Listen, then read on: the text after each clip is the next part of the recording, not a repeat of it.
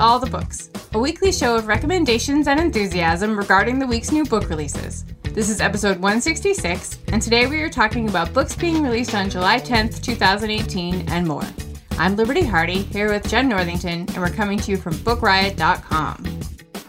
Hello. Hello, hello.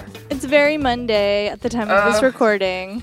We were just commiserating over how very Monday our Monday has been. A comedy of errors is what our lives are. Yes.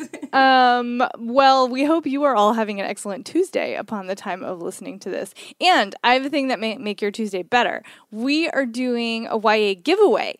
We're giving away $500 of the year's best YA fiction and nonfiction. And the books have been selected by Kelly Jensen, who is a former YA librarian and our current Book Riot YA expert.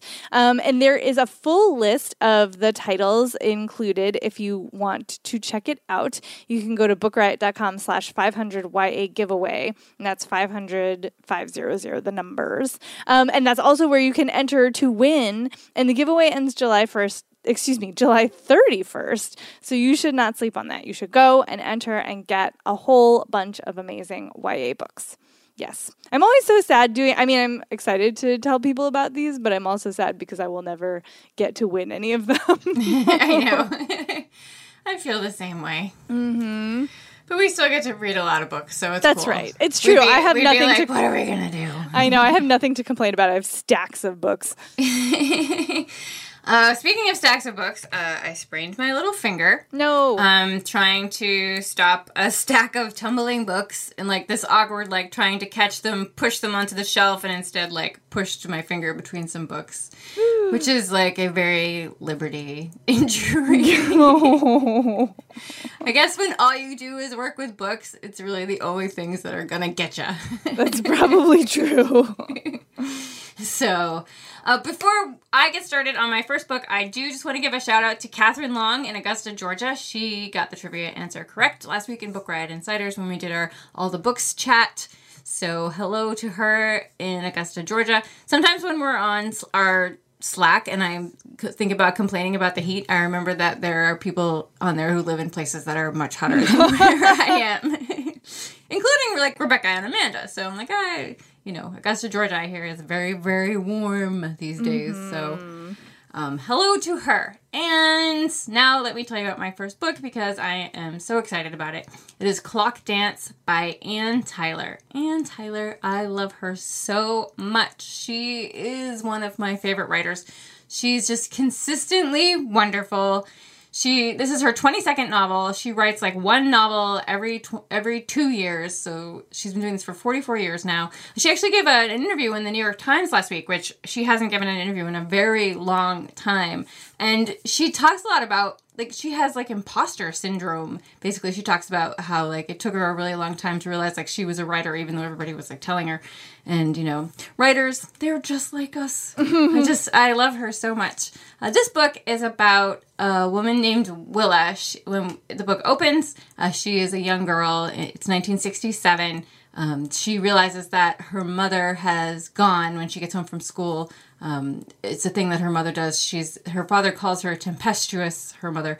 But her mother's not, there's something wrong with her mom, and, she's very emotional, and she's just not getting what she needs from her marriage, so she takes it out on the children. She's occasionally abusive towards the girls. Willa has a little sister. She's very dramatic.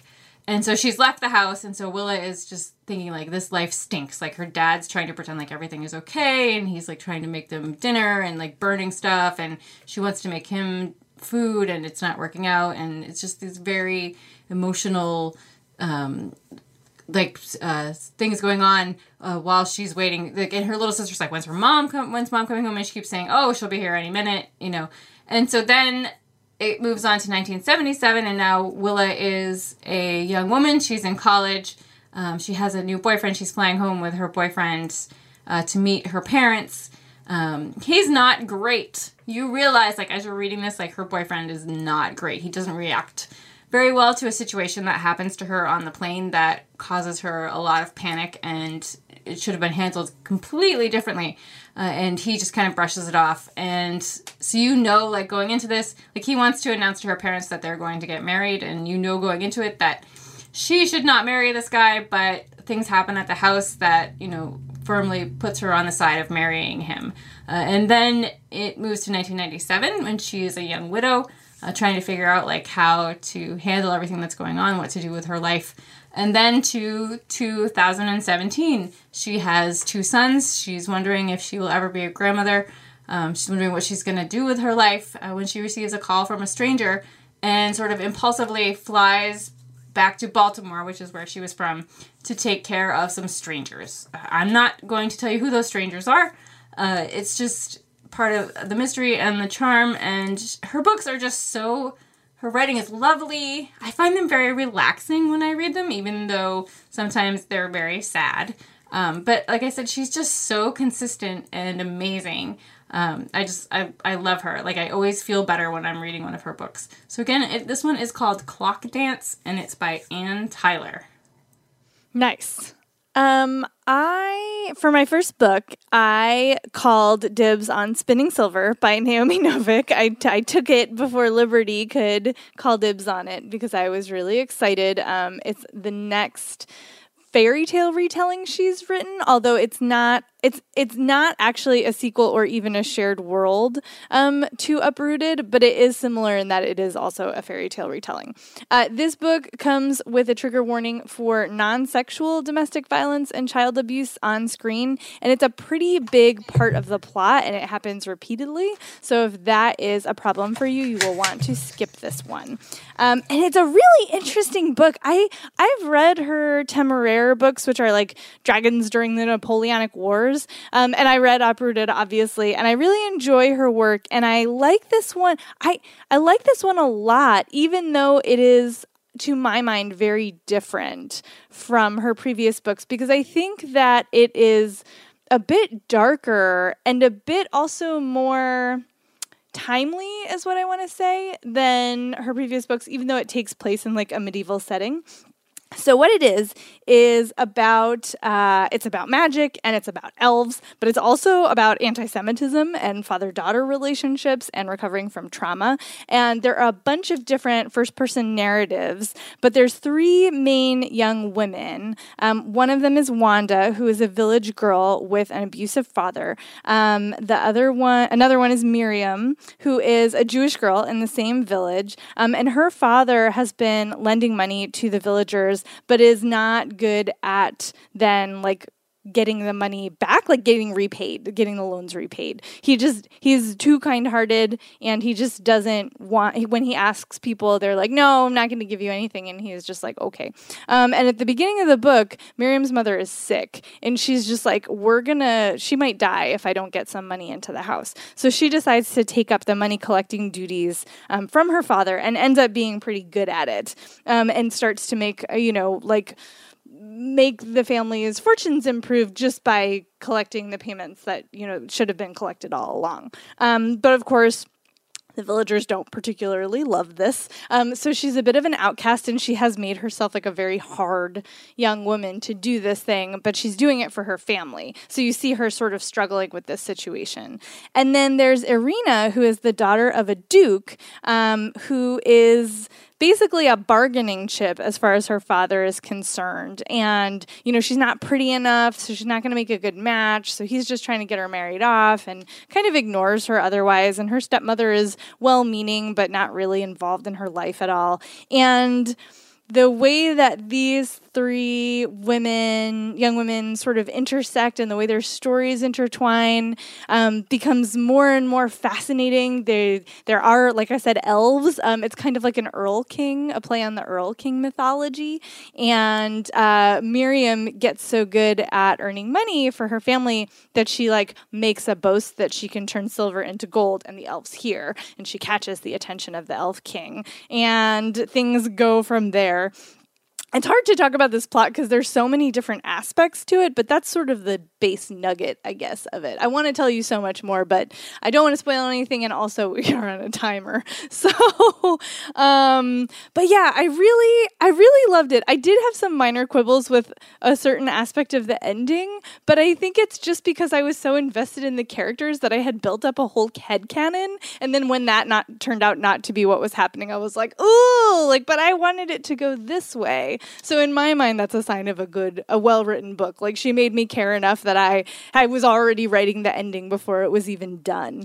And and the fairy tale retellings element, there's actually a bunch. Like I mentioned, Earl King mythology, and then Rumpelstiltskin is a sort of an obvious one. And also the story of the juniper tree, if you're familiar with that one. You don't have to be familiar with any of those, though, to enjoy and appreciate this book. It really does stand entirely on its own.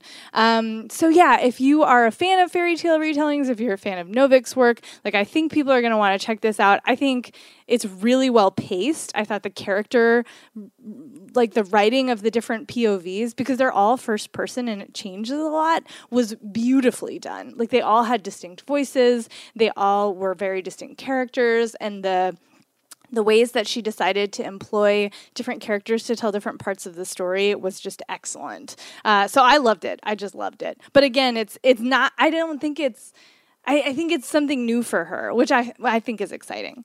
So that's Spinning Silver by Naomi Novik.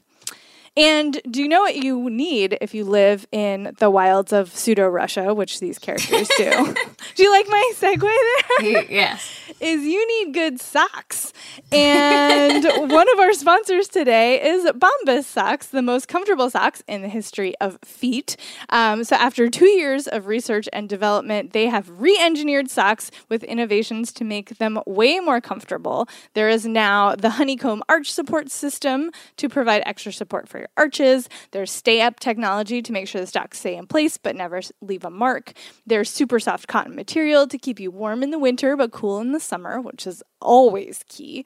And the socks are the most requested item in homeless shelters. So Bombas donates 1 pair of socks for every pair they sell, and they have donated over 7 million pairs so far. So that's amazing. I believe that Liberty has some pairs. I do. Yes, and I like them. I talked last week about how I really don't like things on my feet, but these socks are winning me over.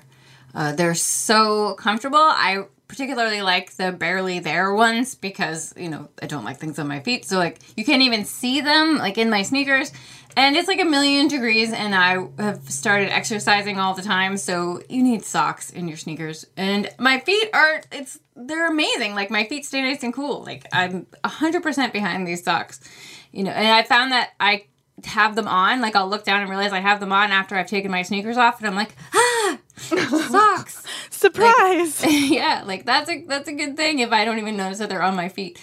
So I just absolutely love them. Nice. So you, All the Books listeners, can get 20% off your first order if you go to bombas.com/allthebooks and use the code allthebooks. That's BOMBAS.com/allthebooks and use the code allthebooks to get 20% off your first order. I'm actually in the market for some new socks because I'm going hiking in Ireland in September. I know. What? Super exciting. I do a 4-day walking tour with a friend in Southern Ireland. And I need new hiking socks, so might just slide over into that discount. Oh, yeah. That's amazing. You're going to have to tell me all about that after we finish recording the podcast. But I'm going to continue and tell you about my next pick and try not to take up the rest of the show talking about it. It's Indianapolis, the true story of the worst sea disaster in U.S. naval history and the 50-year fight to exonerate an innocent man by Lynn Vincent and Sarah Vladeck. Now, I know that I've mentioned before that my favorite nonfiction book is probably In Harm's Way by Doug Stanton, which is about the sinking of the USS Indianapolis. This is that same event, but his book is 15 years old now. There's all this new information, plus they just found the wreckage last year, so I, of course, had to read it again. And this was a story I didn't know. I grew up watching Jaws. I watched Jaws all the time. I did not realize that the story that Quint tells when they're on the ship about his boat sinking when he's in the Navy is a reference to the sinking of the USS Indianapolis. USS Indianapolis was a huge ship that during World War II was part of the mission to help create the atomic bombs. They went out on a secret mission to deliver parts for a little boy to other people in Japan. Well, hardly anyone knew that they were out there, this giant ship. There were 1,200 men aboard. So there were people at one end, like at Guam, where they were to check in, and there were people at the other end in the United States. There were like very few people who actually knew the ship was out there. So as they were coming back, they were torpedoed. They were hit with 2 torpedoes, and the ship sank in like 12 minutes. There were 1,200 men aboard. 300 of them died immediately. They went down with the ship. 900 men were tossed into the Pacific, where they spent 5 nights in the water. And because of mistakes on both ends, like because they didn't check in, there was a mistake, and so they didn't realize like they hadn't checked in at this other place. And so by the time it was all over, only 316 men had survived. And the reason, like this is so morbid, but the reason that I first heard about this was because I am fascinated by sharks. And sharks are a huge part of what happened to these men while they were in the water. Many of them lost their lives to sharks. And so it was just like, it's unimaginable to think about what happened to them while they were there. And the captain of the ship, who was one of the people who survived, he was one of the 316. His name was Captain Charles McVeigh III. He was court-martialed. It was the first time in the history of the Navy that a captain had been court-martialed for losing their ship, and he was convicted. He was stripped of his rank. He wasn't allowed to do any of the things that he had been able to do before. And it was just devastating to him. And the fact that the captain, this was like after the war had ended, the captain of the Japanese submarine that shot the torpedoes at the Indianapolis testified in his defense. He said that they literally just popped up in the water and there was this boat. Like, it wasn't like he hadn't been doing his maneuvers correctly. It wasn't like, they had been making too much noise. It wasn't anything. It was sheer luck that they found this boat. And the men that were in the water with this captain, they testified on his behalf, and they stuck by their captain. They said it had nothing to do with him. It wasn't his fault, but he still, was convicted. And so for like 3 years, the families of these men that lost their lives, they sent him hate mail. He got these letters, telling him that, it was his fault and all this stuff. And it went on for like 3 years until he died by suicide. And, oh my gosh. Yeah. And for 50 years, the last 50 years, the survivors and, people related to him have been fighting to exonerate him, to like clear his name. Because there's a lot of extenuating circumstances, a lot of information that wasn't brought forward, a lot of people lying about stuff. And the authors of this book, they interviewed 107 survivors and eyewitnesses to what went on for the story, and they deliver a clearer picture of what happened. And I find the story compelling. I'm not entirely sure like what draws me to it, but there's so much drama and action and with heartbreak, and it's so fascinating. So if you're interested in history, if you're interested in military history, this is a great book. It's Indianapolis: The True Story of the Worst Sea Disaster in U.S. Naval History by Lynn Vincent and Sarah Bladdock. Wow, what a story. I didn't know any of that. Well, there are no sharks in my next book. Perhaps there are emotional sharks, though. It is a very complicated and messy novel. It's The Occasional Virgin by Hanan Al-Sheikh. And this is such an interesting book.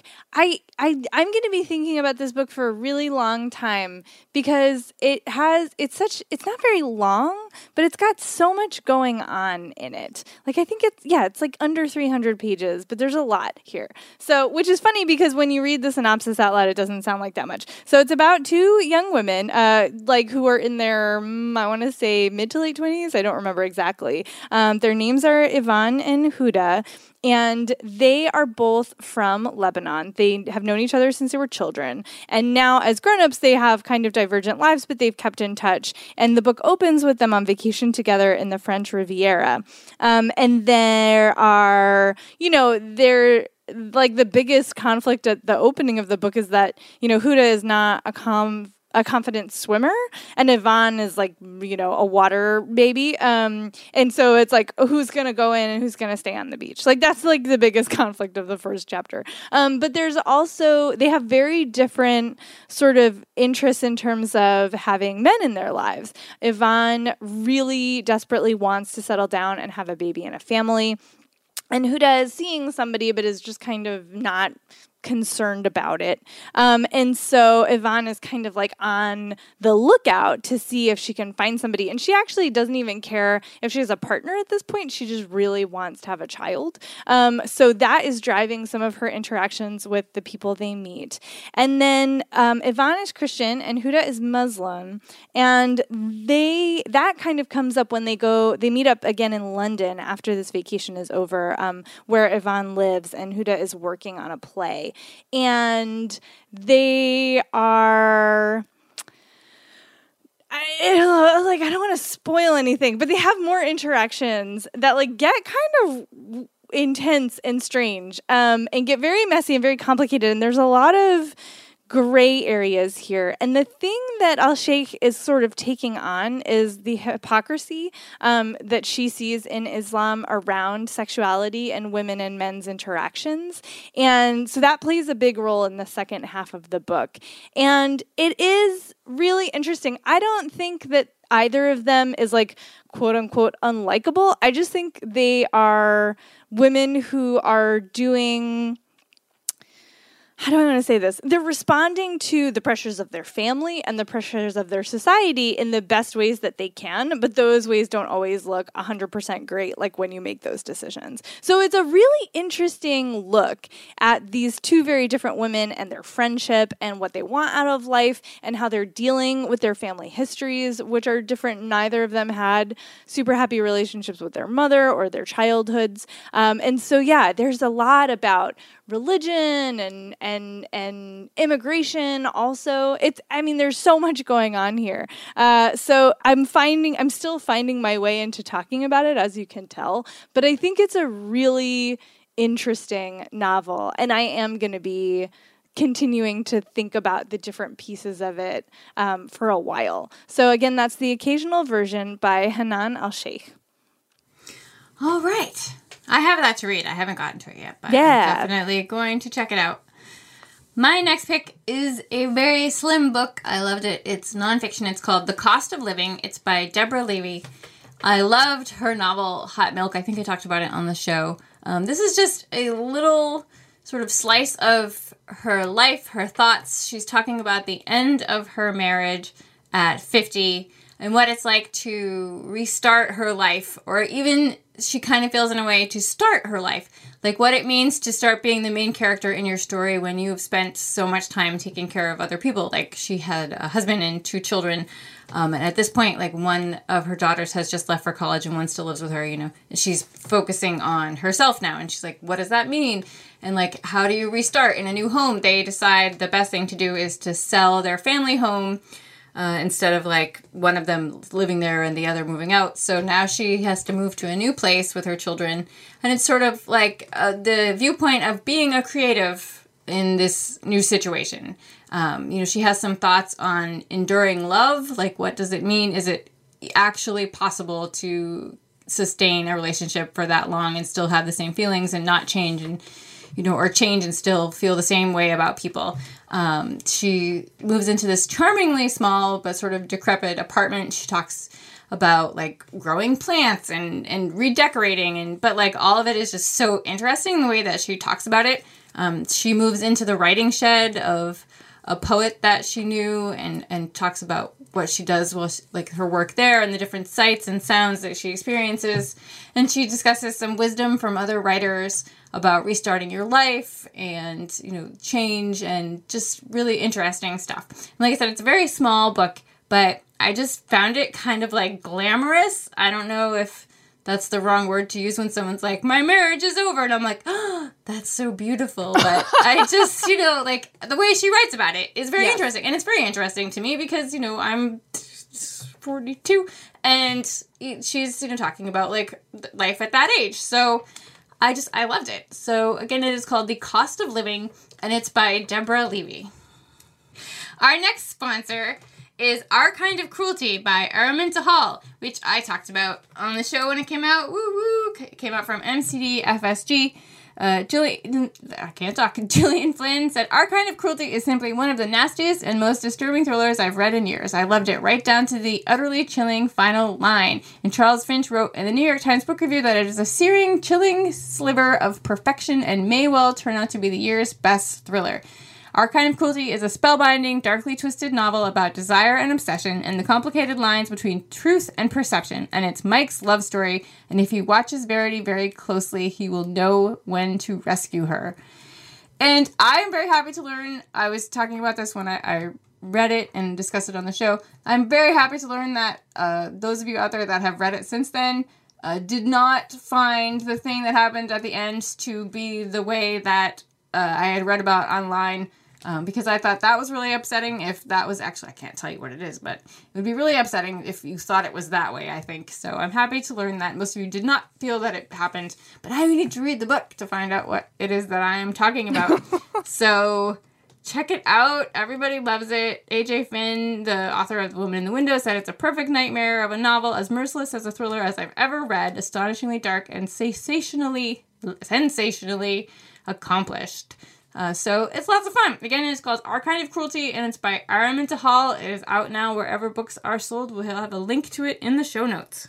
All right. Not a thriller. My next book is a romance novel. It is A Gentleman... Does it have sharks? It does not have sharks. I wish there was a shark-themed Liberty. I really wish. One of my books has ocean in the title, but I'm not at that one yet. But there's no sharks in that either. Spoilers. Misleading. It is. It's false advertising. So A Gentleman Never Keeps Score by Cat Sebastian is technically number 2 in the Seducing the Sedgwick series, but I never read romance novels in order, basically ever, and I am here to tell you that while it did make me want to read the first one and the next one, I was not at all lost to know what was going on. And this book also comes with a trigger warning for a reference to sexual abuse, but it is never on the page. It is about a young man named Hartley Sedgwick who he was basically a kept man by this older entitled guy, and that man has died and left Hartley one of his London townhouses, and Hartley is being shunned by polite society because it came out through rumors what his relationship with this older, I think he was an earl, was. And that is obviously illegal in Regency England, which is when this takes place. And so there wasn't enough evidence to actually send him to jail or be executed, but it's enough that polite society is like not going to talk to him anymore. And this is really gutting for him because he basically thought that once he became a gentleman, because he grew up sort of impoverished and,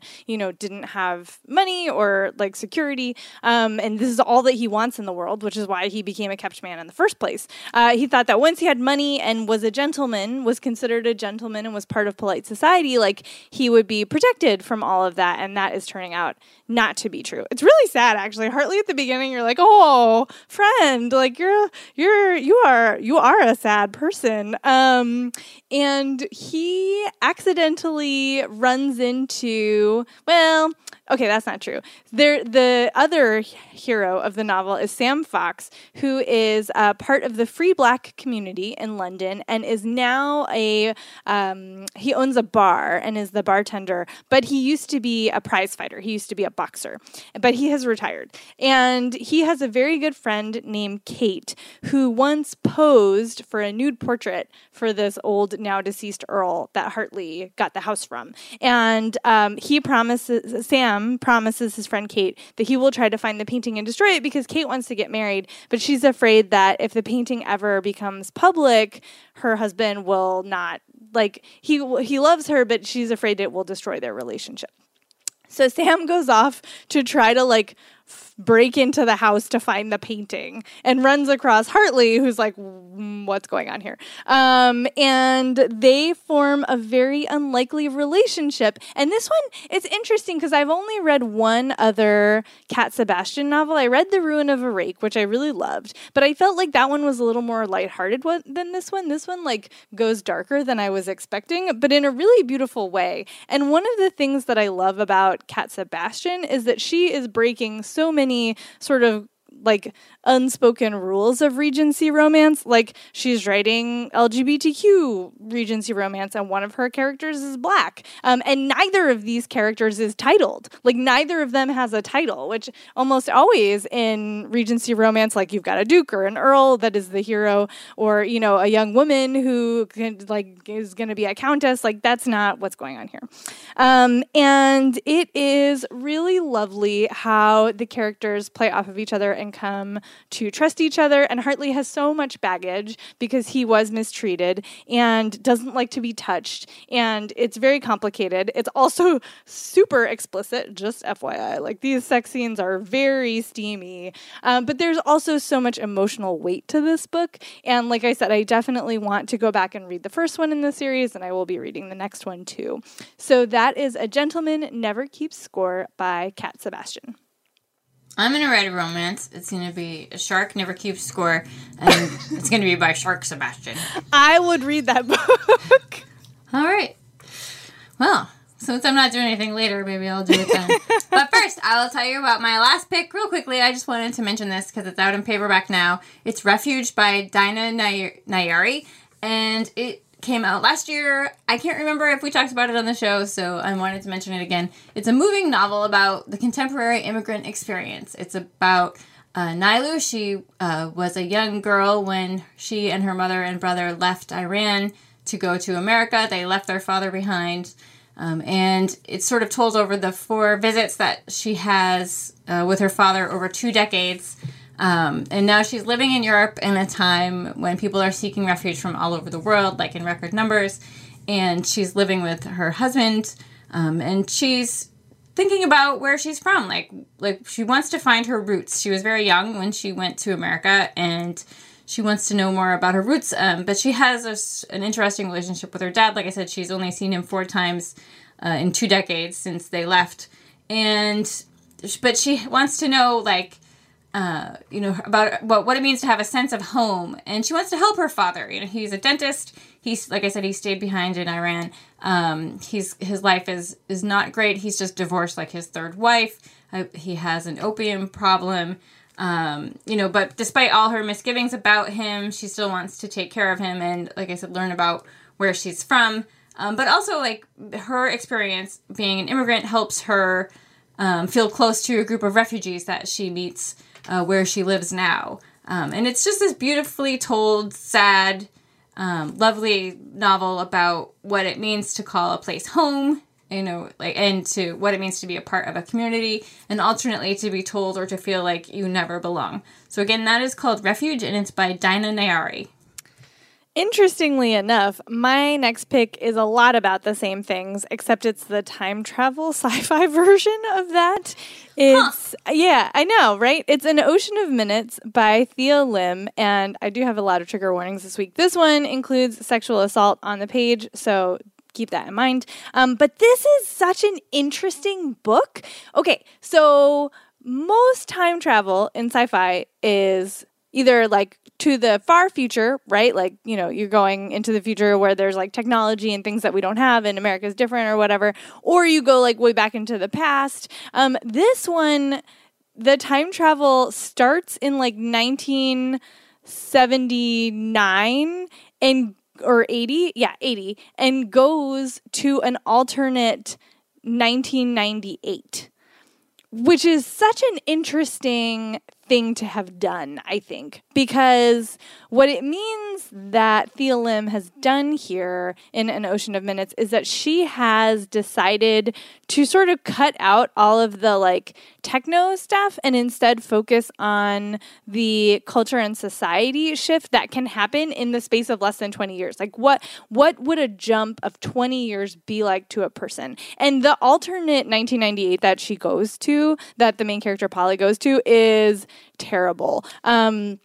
And the mechanism by which this all happens is that the idea is that in the 1980s, a terrible flu was released upon the population. And it just so happened also that time travel was discovered, but it was bounded by 12 years. So you couldn't go more than 12 years forward into the future at a time. And you also couldn't go back to before time travel was invented. So there's no way to fix the flu.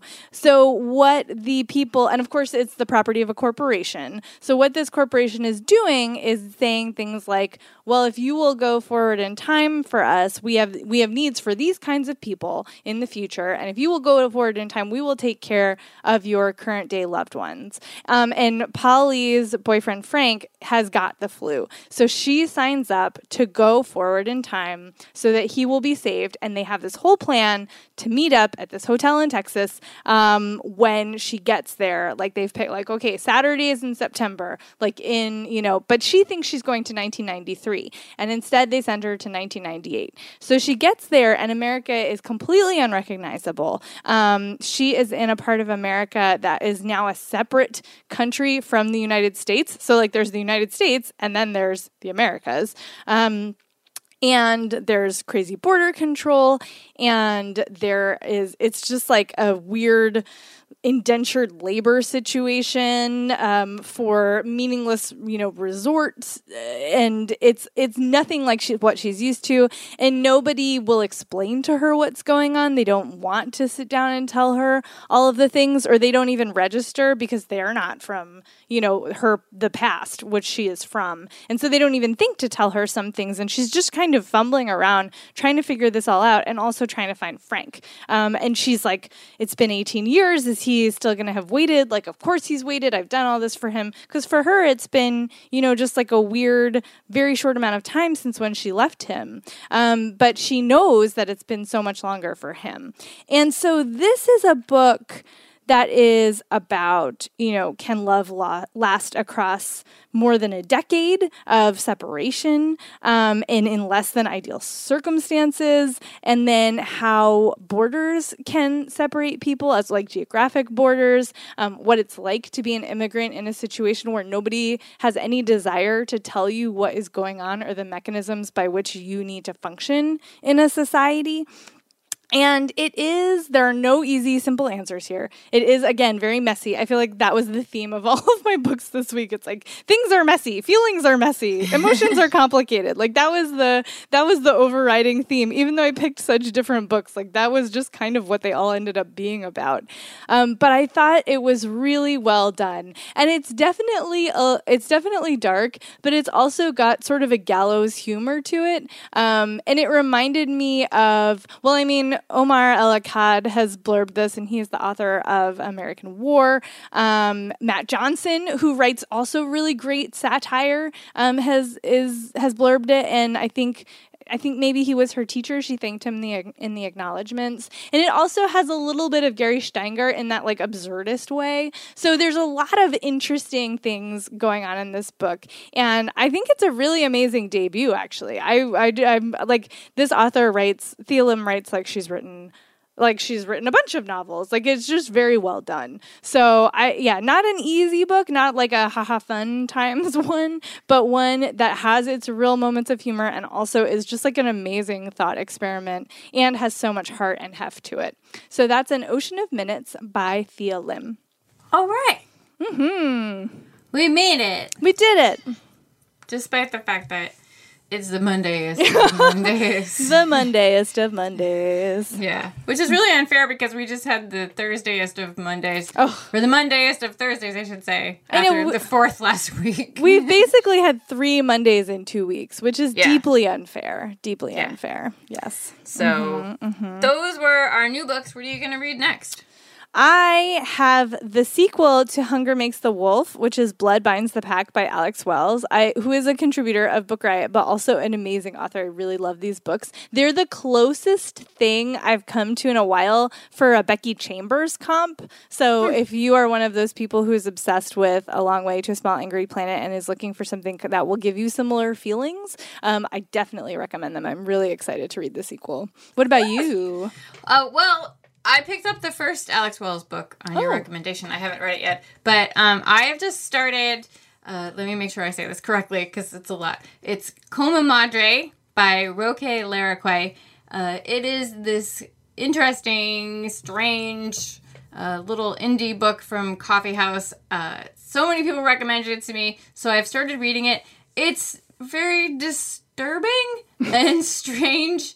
Like, that's something when I say that. But it like takes place in 2 parts. I'm in the first part, which is like in Argentina in 1907, a doctor who becomes involved in these experiments that are like investigating life after death. And then I haven't gotten to this part yet, but apparently 100 years later, there is an artist who changes himself physically and becomes like his own art, and like the extremes that he goes to and puts himself through to achieve that. And like I've heard like it's scary and gross and weird and brilliant, and I'm finding all of those things. Like for the part I'm at right now, I'm a little distressed, but I'm gonna keep reading it because it's so interesting. So there you have it. Mm-hmm. So that is it for today. You can drop us a line at allthebooks@bookriot.com if you want to let us know something. Tell us about how you're having a Monday. Oh, wait, no, it's Tuesday today. Well, you will have another Monday, though, someday, so don't worry. You can find us online. I am Miss Liberty on Twitter. Jen is jenirl.tumblr.com if you want to check her out. And if you want to give us a treat, you can go to Apple Podcasts and leave a rating or review. It helps other book lovers to find us. Thank you to our sponsors today, Bombas. You can find them. Oh, I closed my notes. Oh, that's no good. You can find them by going to bombas.com/allthebooks, and you can get 20% off your first order. That's bombas.com/allthebooks. And thank you to Our Kind of Cruelty. That is out from FSG Books. We will have a link to that in the show notes. And as much as we would love to tell you about more books today, we just don't have the time, and I closed all my notes. So you can read about more titles out now in the show notes at bookriot.com/allthebooks, as well as find a link to our weekly new books newsletter. And in the meantime, happy reading.